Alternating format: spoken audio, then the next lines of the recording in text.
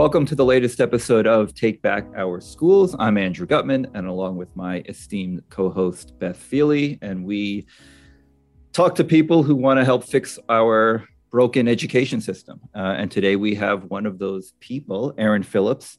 Erin is the co-founder and president of the nonprofit organization Power to Parent Union and is spearheading Education Freedom for Nevada PAC.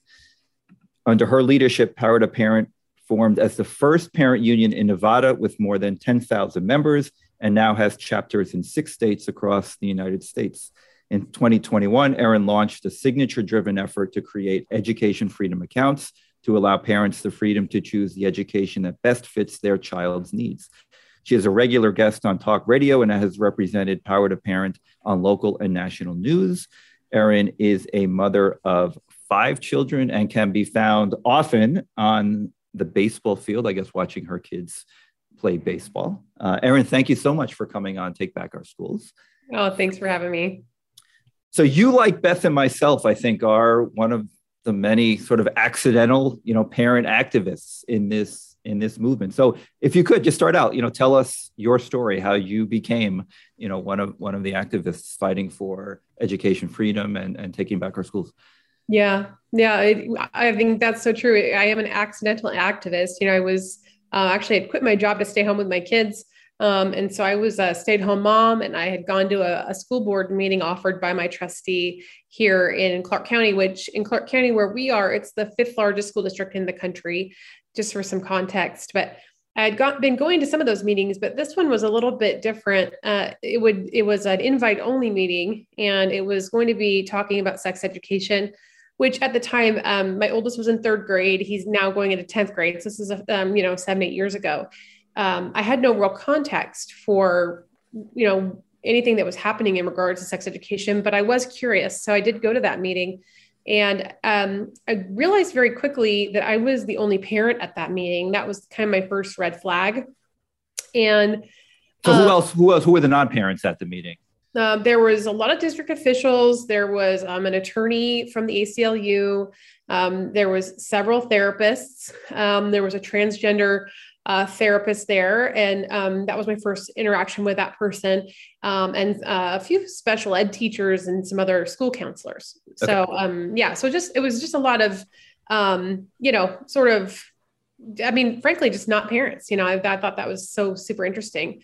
And looking back at that makeup and the invite-only sex ed meeting, like alarm bells would be going off. But when you're not familiar with this, you don't know what's normal. You have nothing to compare it to. Right. And this was before anyone really was having these conversations. So, just invite only didn't seem so concerning at the time until I got there. And, one of the things we always hear in all public education, but especially here in Clark County, is that we're so underfunded. And they had flown in a guy from New York from an organization called SIECUS as a consultant to talk about the gaps that we had in our sex education in Clark County. And I was like, gosh, I wonder how much this cost for, this consultant to come in. And I hadn't heard of that organization. And they passed out a guide that was called the Comprehensive Sexuality Education K through 12 was the manual. Yep. Oh, you have it. There it is. Yeah. So, and they're very tricky, right? They call them national. It's a national US sort of kind of like label, but it's not. It's a private organization. It's it's not, has nothing to do with the government. It just sounds very official, but it's not. But I hadn't heard of it before. And I do have a background in psychology. That's my undergraduate degree is in psychology. And so I did recognize some of the people that were on the task force from I'm going to say University of Illinois. I could be getting that wrong because I have mommy brain, but Kinsey Institute and Kinsey Research was something that I was familiar with. And so, and already knew that had some concerning history. And when I saw that, the people that were writing this guide were on that task force to write this guide. And then also folks from Planned Parenthood and some other organizations that just definitely had, it was just red flag after red flag, right? So when I actually approached my trustee, because I had a relationship with my trustee, which is one of the things we teach parents to do, is to know who your trustee is and have conversations with them and make sure you're on their radar. When I approached her after that meeting, I realized very quickly that she did not want to have that conversation with me. and I got a lot of pushback and told me to call, some other people. And anyway, I got a hold of some other folks and they were like, well, you need to call curriculum and development at the school district. And they didn't know anything about it. And that was when it was kind of like, okay. The passing of the buck, right? Exactly. You guys know. I mean, there's no accountability and no one wants to take responsibility. And even some of the other trustees weren't aware that this person had been flown in. And so I began to just ask more questions and say, why can't more parents hear this presentation? Because it was invite only. And so anyway, we really just gathered a bunch of parents together and raised a huge stink and said, more parents need to be able to come to these meetings and needs to not be invite only. And was it a surprise to when you exposed what would happen at this meeting, was it a shock to other parents as well? Yeah. I mean, not only was it a shock, I'm sure you guys have experienced this too, but there was a lot of pushback. Like, they're not going to teach that stuff. I mean, like, you're just fear mongering, you're over exaggerating, Right. And it sometimes feels like, they're saying that you're the one causing the problem versus the problem that you're trying to help them understand and address. How many parents are you talking about that you were able to gather? And is this all at just one school, or was this a board that oversees several schools? So this is district wide. And this was just my trustee that happened to be doing. So we have, 7 trustees. It was just one trustee that happened to be doing this and running these meetings.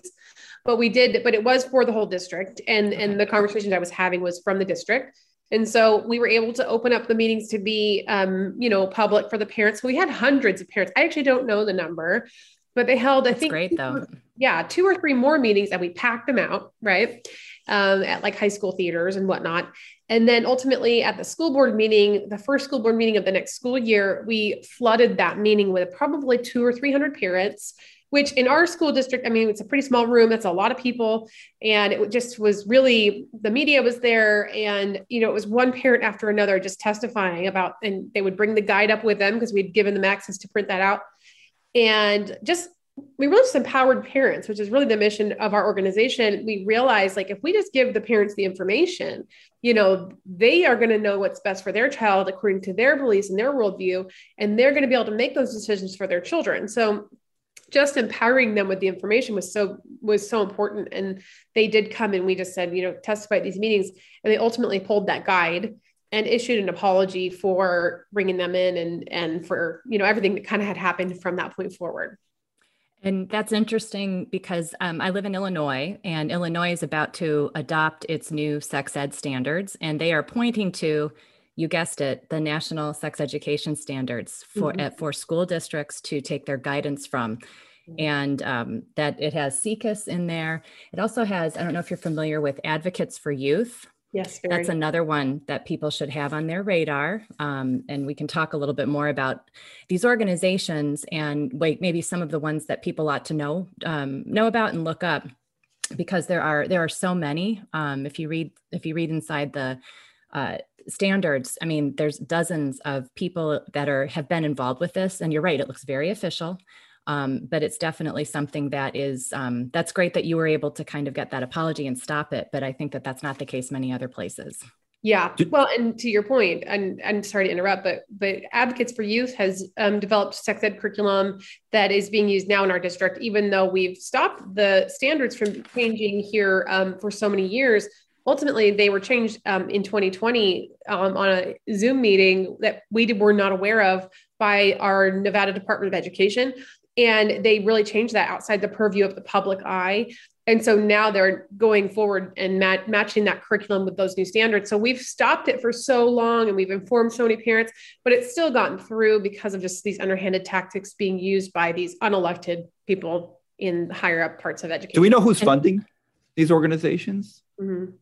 Yeah, it's different groups. It's sort of like the ones you would expect, though. I mean, it's a lot of like Soros kind of funded, Human Rights Campaign, Planned Parenthood, all of those same kind of organizations. And just so people have a sense of the types of thing that Advocates for Youth advocates for, if you visit their website, they feature key areas of advocacy such as divesting in police and investing in sex ed. And teaching that sexual risk avoidance, i.e. abstinence, is not sex education. Free the pill, that's a campaign to make birth control available everywhere without restriction. There's the hashtag abortion out loud. And there's definitely the sense that these are, they say they're advocating for youth. All of the youth are the main players and the adults are just there to help. So it's upside down. And it is, quite frankly, a lot of material that I think a lot of parents would take issue with, or at least want to be in the know of. And, and when they are trying to shut parents out, that should definitely be of concern. So is that when you started Power to Parent? Was that the genesis of the organization? Yeah. I mean, that was just the kind of catalyst for us recognizing that parents really needed to be empowered. And then, I mean, kind of just doing the research into where sex education came from, why it started, in public schools and the origin of all of those things, took us down that rabbit hole, and took me particularly down the rabbit hole of just this eye-opening, like there's been 20, 30, 40, 50 years of just advocacy and organization around pushing comprehensive sexuality education into schools and grooming kids. And now fast forward 8 years, we all know this now. We're hearing it everywhere. It's been outed, right? But at the time, I just couldn't believe what I was reading, that people would want to put this type of information in front of, kindergartners and first graders. And it just was really shocking. So that was and then just to see how they had really circumvented parents at so many turns to obviously stop them from really knowing what they're teaching your kids. If you can go outside the purview of parents, outside the purview of health, where you have to sign a permission slip, all these different things, then the parents, can be blissfully unaware a lot of times of what is actually being taught and pushed in front of their kids. So that was the recognition as a group that we were like, we need an organization that protects parents' rights and allows and helps train parents to advocate for their kids. And had you done any organizing before? Had you been involved in advocacy, either in this, maybe not in this area, but in any sort of areas, or was this all new to you?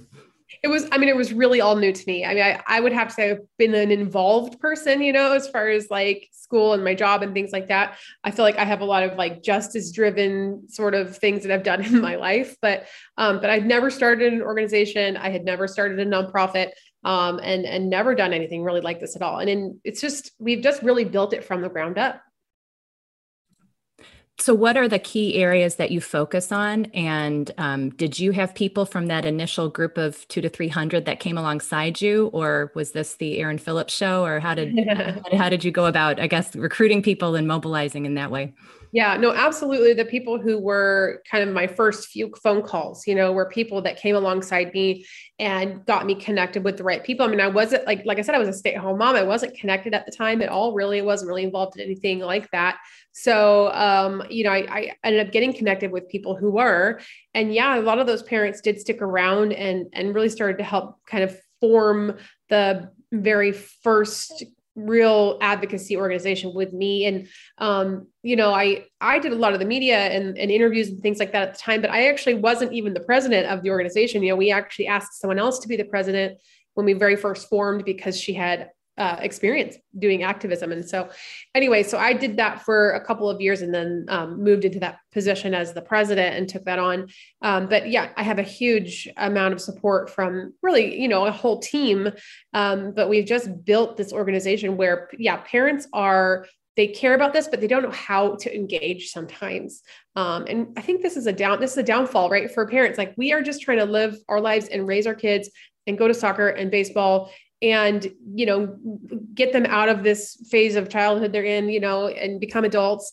And it's like, now we have a whole nother job that we have to do, in regards to knowing what's being taught and knowing what's going on. And it's really overwhelming. And so I really, really realized that we needed to have it's a full-time job, but a full-time, team of people who are putting the information out, reading, knowing what's going on at these meetings, and then just being able to share it really concisely with parents so they can take it and have an action step and, continue to build that grassroots part of, just that advocacy side. Definitely can understand. I do this on a much, I think, smaller scale in my community, and it is definitely a labor of love. And it is, but it's something that you kind of feel once you've seen what's out there, you can't unsee it. And so you can't just sit back and you want to be proactive. And I think that really comes through with the programming that you've come up with. And I wonder if you could share with us a little bit of what kind of your main prongs are, and if there's any case study or an example that might help people get a sense of, how you guys go from theory to action in terms of empowering parents? Yeah. I mean, I think it just takes like a lot of grit, honestly. I'm just being like, you can't give up even if you lose a lot of the battles. I mean, that's just the hardest part. And you guys know this. It's like, you get like a small win here and then you get a lot of losses. And it's like, unless you understand the overarching purpose of what you're doing, and understand what you're doing is right and good, then it's like, okay, it's easy to just back off and bury your head in the sand. But, for parents, I think that, we can, again, it feels like you're drinking from a fire hose sometimes when you see this really terrible stuff that, we know is being taught to our kids. And how do you enter into those conversations with your kids? And how do you stop that stuff from getting in front of them? And like, it's really overwhelming. And I think, we have a tendency as parents sometimes to just like, okay, I can't do it all, so I'm not going to do anything, and I think I would just caution parents and people who are wanting to start organizations that you have to just, how do you eat an elephant? That concept, like one bite at a time. You have to really look at it in small chunks. Like, what can I do today? What's one small thing that I can change? Whether it's pulling your kids out of the school they're in, which is maybe a bigger decision for some families, or, joining an organization like mine where you just get my emails and you make a phone call to your legislator when you need to. It can be as little or as much as you have the ability to do. I think the biggest thing is just don't do nothing. Is it tough to to keep parents engaged and motivated when you're not winning every battle on these issues? It is, it is, because I get it, I'm like, I want to quit sometimes too, because they're like, oh, you lost this policy that we've been fighting for 2 years. It's here. All of a sudden it's in the schools. And, but I think it's also, you have to have someone in the position like I am, where you can have some more vision, and try to just look up above the clouds a little bit and see where you're going and continue keeping that in frame. Because, again, it's like, we are losing some of these battles, but some of the things that I look back on, some of the hardest battles that we've fought and then lost have come back later as being super important. I mean, look where we are at right now in 2022. We fought this battle here with the gender diverse policy, which was really opening bathrooms and locker rooms, probably changing areas for kids who felt like they were identified as the opposite gender. And we were really fighting for neutral, facilities, neutral changing, all these things. And, it was a really ugly time and nobody really wanted to touch it, back then. So, and this goes back how? 2017. Wow. Okay, wow. That was definitely on the cutting edge. Wow. Okay. Yeah, no, we were like, like the lepers, you know what I mean? Like, we were just like, everyone knew that it was wrong, but they didn't want to have to talk about it.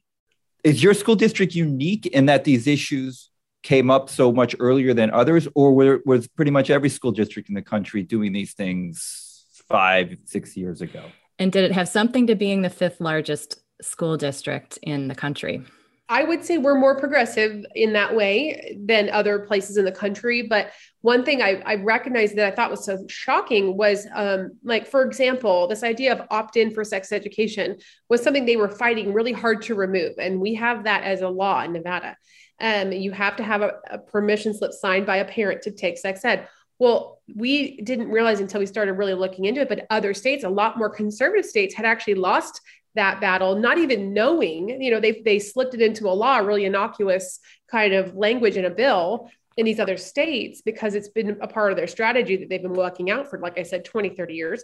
And so they actually had already lost the right to signing a permission slip before, being taught sex education. But so it's really interesting, because that's part of the strategy that I've seen, is that it's almost like they're going after the more conservative areas in a way too. So a lot of people don't realize that the rights that they lost until until they're already gone. They're playing a long game. And I think that's something, and kind of talking to what you mentioned earlier about people not getting discouraged, I think we need to have a mentality and a mindset that this is a long game. We are not going to solve every problem overnight, and that it will, it's going to take a long concerted effort, and it can be done.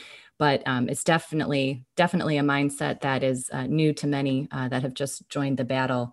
How were you received by your community members, especially in those early days? You hinted at it that maybe.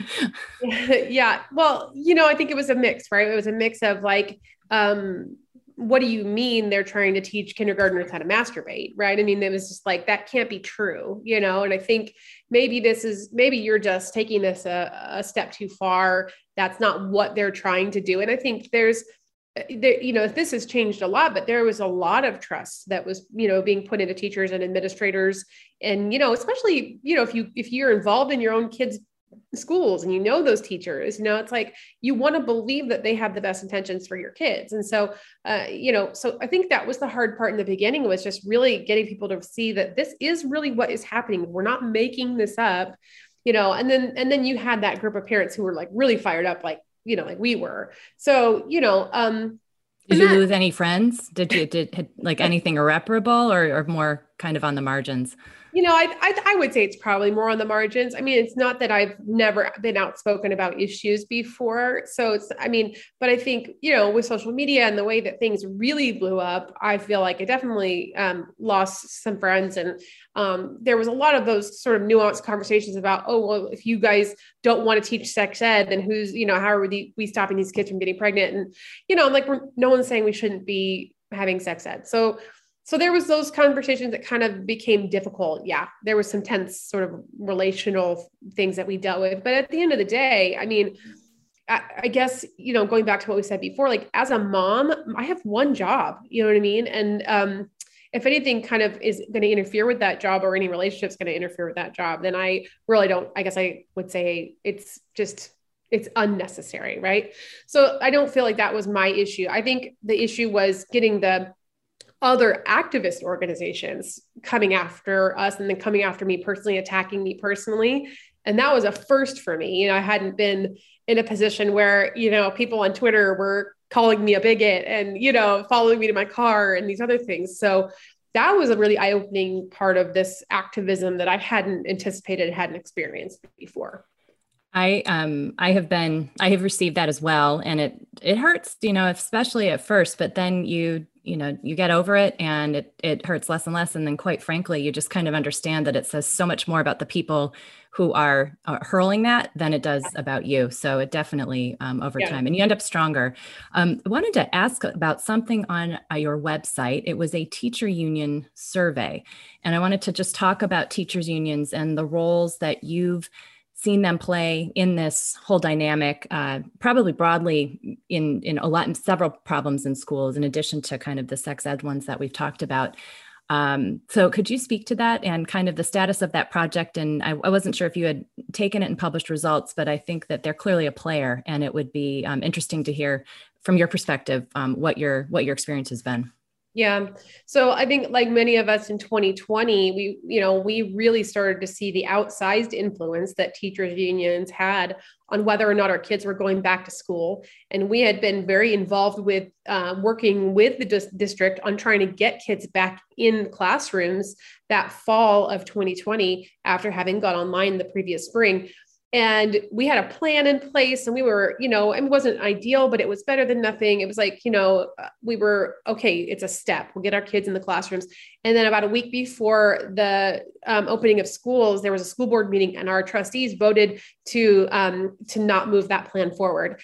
And we were just kind of flabbergasted if that could still happen to us at this venture, for all the things we've been through. But we were, because we thought, who wouldn't want the kids back in the classrooms at this point? And so we really started to try to research the origins of that decision. And it became very clear that the teachers union was very much a part of why that was, it was decided that way. And again, we have a huge school district. And so, there's so much bureaucracy, and that's a whole nother conversation, but it was very clear that they were protecting adults instead of protecting kids. And it was about the interest of the adults and really not the majority of adults, because you guys know, most people know that many of the teachers really wanted to be back in classrooms as well. So it's a small minority of teachers, but the teachers unions themselves, because they have all this money and they have all this influence, they end up speaking for the majority of teachers, even if the teachers don't agree. with what right. they're advocating for. But it's the difference between the leadership and that small but vocal group versus the masses. And so, so it was really kind of stemming from COVID, not necessarily something that you had seen before. Okay. Yeah. Right. I mean, we had interactions and some, had some idea about the teachers union, before that, but we did not realize how much power they had until 2020. We thought, how could this be, I think there's 18,000 in our union here for Clark County. And I'm like, that's not that many teachers. I was like, we have way more parents than that. So we were like, okay, first of all, how do we get these teachers to leave the union who don't feel like they're being represented? And then how do we have a parent union that has just a megaphone on the parent voice? Because there are, what our interests and what's important for our kids is way more important. And listen, we love and respect our teachers. My mom teaches kindergarten here in Clark County. I mean, she's an incredible teacher at a Title I school. Like, we love our teachers, but if you're going into a situation, you're not protecting the kids and you're putting, the kids in front of the adults to shield them, I mean, I just couldn't believe what was happening. We don't do that in any other arena. So, so we put that survey out because one of the things we realized was that there are a lot of teachers that don't realize they don't have to be in the union. They've been bullied really into feeling afraid that if they're not in that union, that they can lose their jobs and that they don't have protection and this and that. And I mean, for better or for worse, it's really hard to get fired in this district. I don't know if it's like that everywhere, but I think it should be. Certainly is in New York. Oh, is it? Is it? You can't fire a teacher.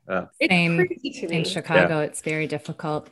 And that's non-union, union or non-union, right? Mm-hmm. I mean, it doesn't really matter if you're in the union or not. You can still, it's still hard to lose your job. So, but there's also these teachers associations. There's a couple of faith-based ones and non-faith-based ones that really, if you just need the insurance that they offer, sort of like the protection, that you can go and you can purchase that protection and that insurance from these other organizations. And so we were just really involved on that side with trying to inform teachers, like, you can save some money. It's like $1,000 a year they're taking from these teachers' paychecks, and you can have the same benefits without, having them spend all your money on, we know now 99% Democratic candidates and other issues like not letting our kids go back to school. So have you had a lot of teachers leave the unions? I mean, yeah. Here in Clark County, we have, we've lost a lot of teachers in general here in Clark County. It's just been, COVID was really, really so tough on most teachers. But, again, there was a lot of teachers who wanted to be in person. And, when they finally got in person, we had almost a full year online. And because we're a majority minority district, and we only have like 26 out of 300 and something schools that are not Title I in Clark County. And so those kids are the ones who have lack of access, lack of internet access. They have less resources, less choices. And so when we came back in person here, this is true everywhere, but it was a disaster. It's been a really, really tough year. So teachers are done. So we have like 1,700 open licensed teacher positions right now that they can't fill. But as far as the union goes, I know their membership has dwindled. I think it's hard to get an accurate count from them. I don't think they're 100% transparent about how many members they actually do have. But I know for sure, personal stories, people that have reached out to us, people are leaving the union. Yes. Well, it sounds like you had some success, and obviously the circumstances of COVID were contributing to that, but that's encouraging. I think those are the types of stories and wins that can help encourage people in other communities to do the same. What about the education freedom accounts, which sounds like an education savings account? Is that accurate? Yes. Which is kind of the the premium when it comes to school choice. I think a lot of people see that really being the ticket that could drive the most value and the most freedom. What's the process been? And have you had similar successes with advancing that in Nevada?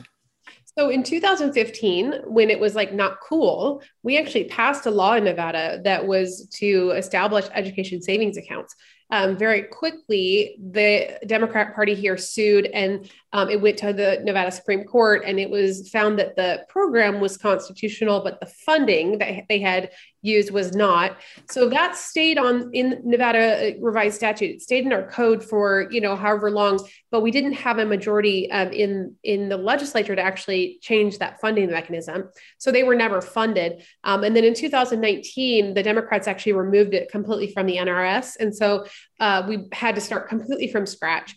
And so what we recognized was sort of timing wise, with what's happened in 2020, what's happened with, so many teachers, everyone's really disillusioned. And then nationwide, with all of the wave of school choice that's happened, you really recognize that this was a wonderful opportunity to be able to kind of capitalize on that people want something different. They want the freedom to choose their child's education across party lines. It's the highest issue in the polling that we've done. It's the highest issue among independents is school choice. And they want it. And we have more independent voters in Nevada than we do Republican or Democrat voters, which is interesting. It's a unique dynamic here. So we filed the Education Freedom for Nevada PAC. We wrote 2 ballot initiatives. One is a constitutional, so it would change the Nevada Constitution. It would essentially codify that in law in the Constitution. And the other one is a statutory. And we did that for just some strategic reasons, but they do the same thing, which is they establish an account. And this is where you've heard is happening, just happened in Arizona, a huge school choice initiative, very similar to this, that allows the public funding. We put 90% of the base per pupil funding, which comes out to about $7,000, same as Arizona.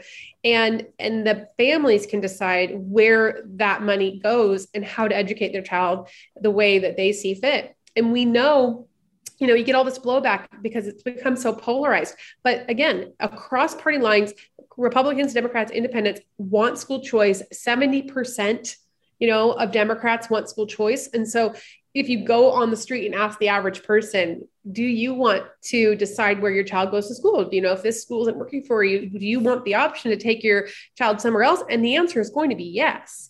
So we know that the opposition to this is driven. It's very politically motivated, and it's driven by teachers' unions because they're the ones who are giving money to Democrats to win these elections. In order to protect this status quo, we're protecting this establishment and this funding because that's where they get their money from.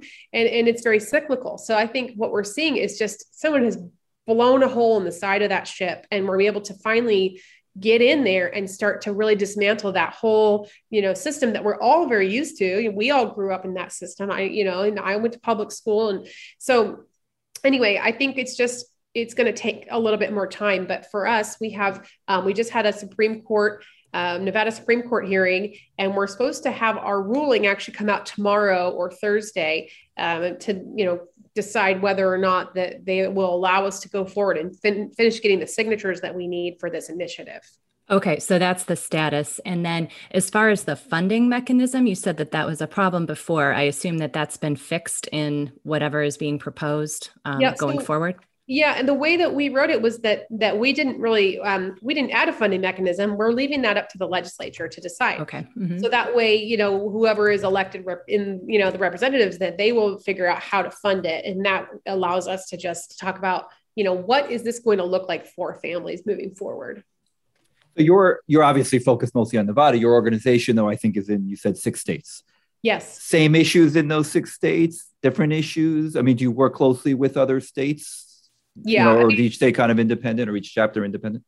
I think there's very similar issues in every state. We work really closely with every state. We have meetings with our state directors weekly, but the laws are so unique and the makeup of the legislatures are so unique, and the, kind of just the way that the parents are kind of spread out or not spread out. So every state is so unique, but yeah, I mean, the issues are very similar. Everyone wants the freedom to direct their child's education.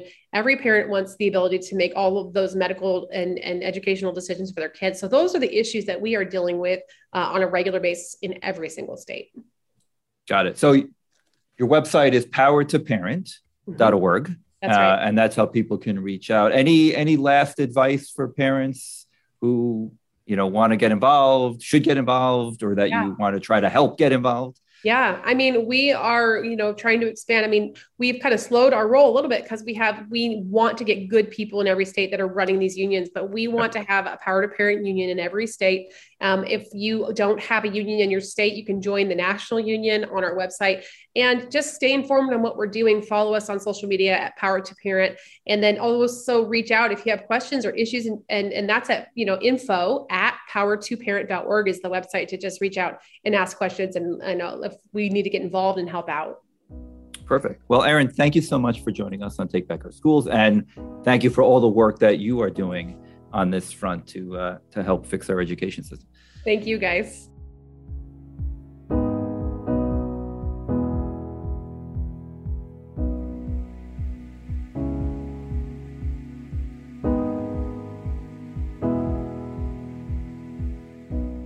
Very similar experiences, slightly different content and curriculum issues, but it's kind of in a weird way encouraging that it really is the same playbook.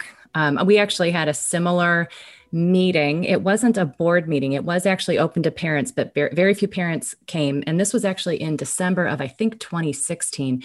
And it was about transgender students and kind of laying the groundwork for having transgender or bathrooms. Right. And they had the, of course, the quote unquote expert from Lurie's Children's Hospital who came and told us that all the science is settled. This is how it is, using materials that were very, similar to what she was talking about. And anybody that questioned it was essentially shut down.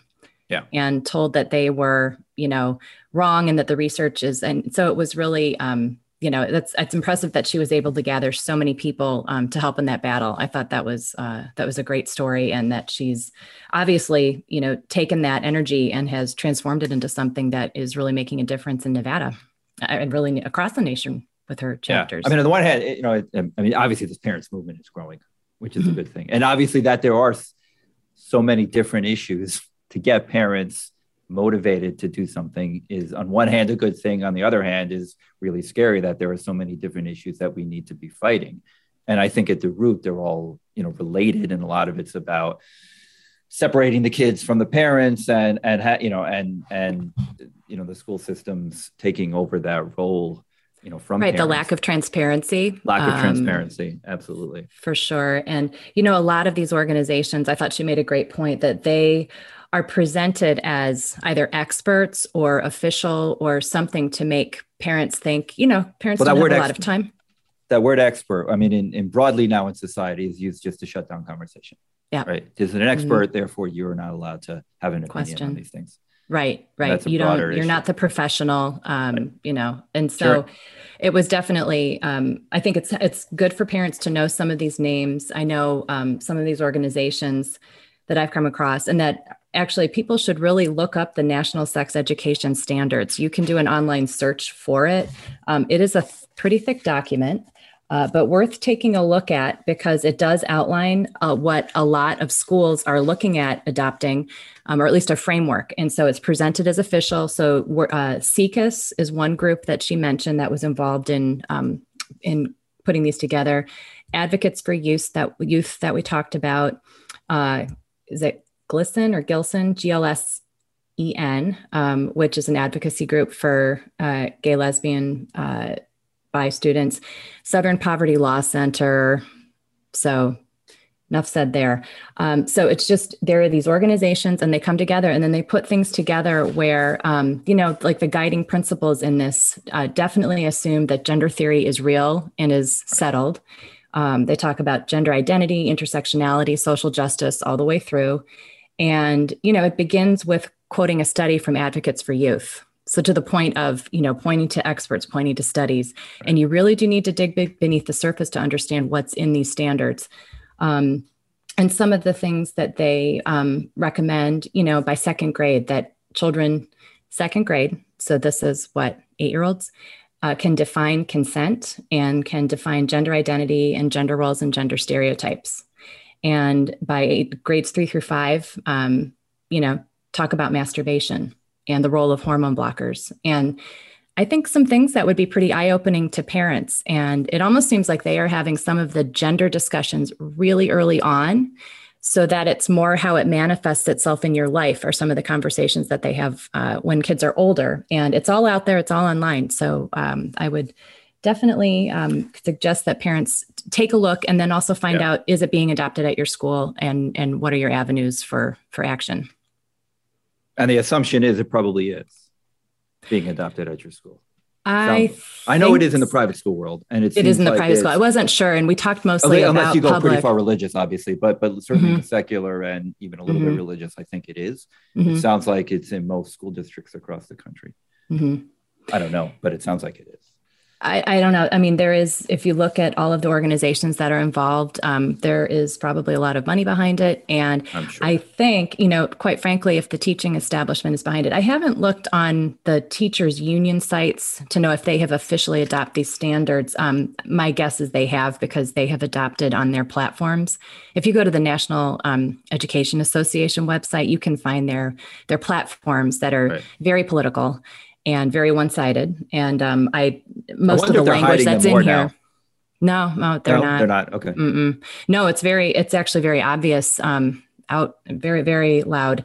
And most of what they talk about in these national sex education standards, you'll see a lot of the same language on that site. And I'm sure on American Federation of Teachers as well. So those aren't the only organizations, the unions that push this, but if they are pushing it, it gets into your classroom, because the teachers are a part of that. So it is. But it's important for people to know, go to your school and find out. For example, in Illinois, which is a blue state, they passed legislation that basically said that they'll adopt these standards. They haven't articulated that exactly, but right now, as it stands, it looks like this is what they would recommend, using the National Sex Education Standards for Illinois schools. But they, in the legislation, say each school district can decide how they're going to teach, and they also give families the right to opt out. So to opt out, but the default is you're in, versus like what Erin was saying, where they were fighting for it to be by default, you don't have your kid in this, and then you have to opt in. So the question is then, do parents, is it clear enough that parents know they can opt out? They need to ask. It will vary probably by state, and then just ask at your school. And if it's a public school, private school world, so I know. And then the question is, are the kids ostracized if they do that, or is there peer pressure from the kids not to opt out? I'm sure there is. That's a separate issue. Exactly. And you have to decide, in my opinion, if you're your child's friend or if you're their parent. Well said. That's my view, but well said. All right. Well, Erin Phillips clearly has demonstrated passion and leadership in her advocacy. And I think most importantly, we talked about today, is action, that she saw that initial issue and then has created this organization that is in multiple states and having an impact. I also, some people let others fight their battles for them. And Erin is the opposite, just with her mobilization efforts and really empowers parents to make these battles their own and go out and fight them. So, all right, with that, thank you for listening. And if you enjoy the show, please do share it. Give us a positive rating on wherever you access your podcasts. And also, please be sure to join us again. So on behalf of my co-host, Andrew Gutman, this is Beth Feely, and we will be back soon with another episode of Take Back Our Schools.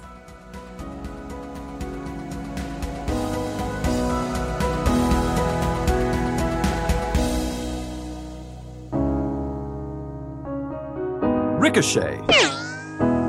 Join the conversation.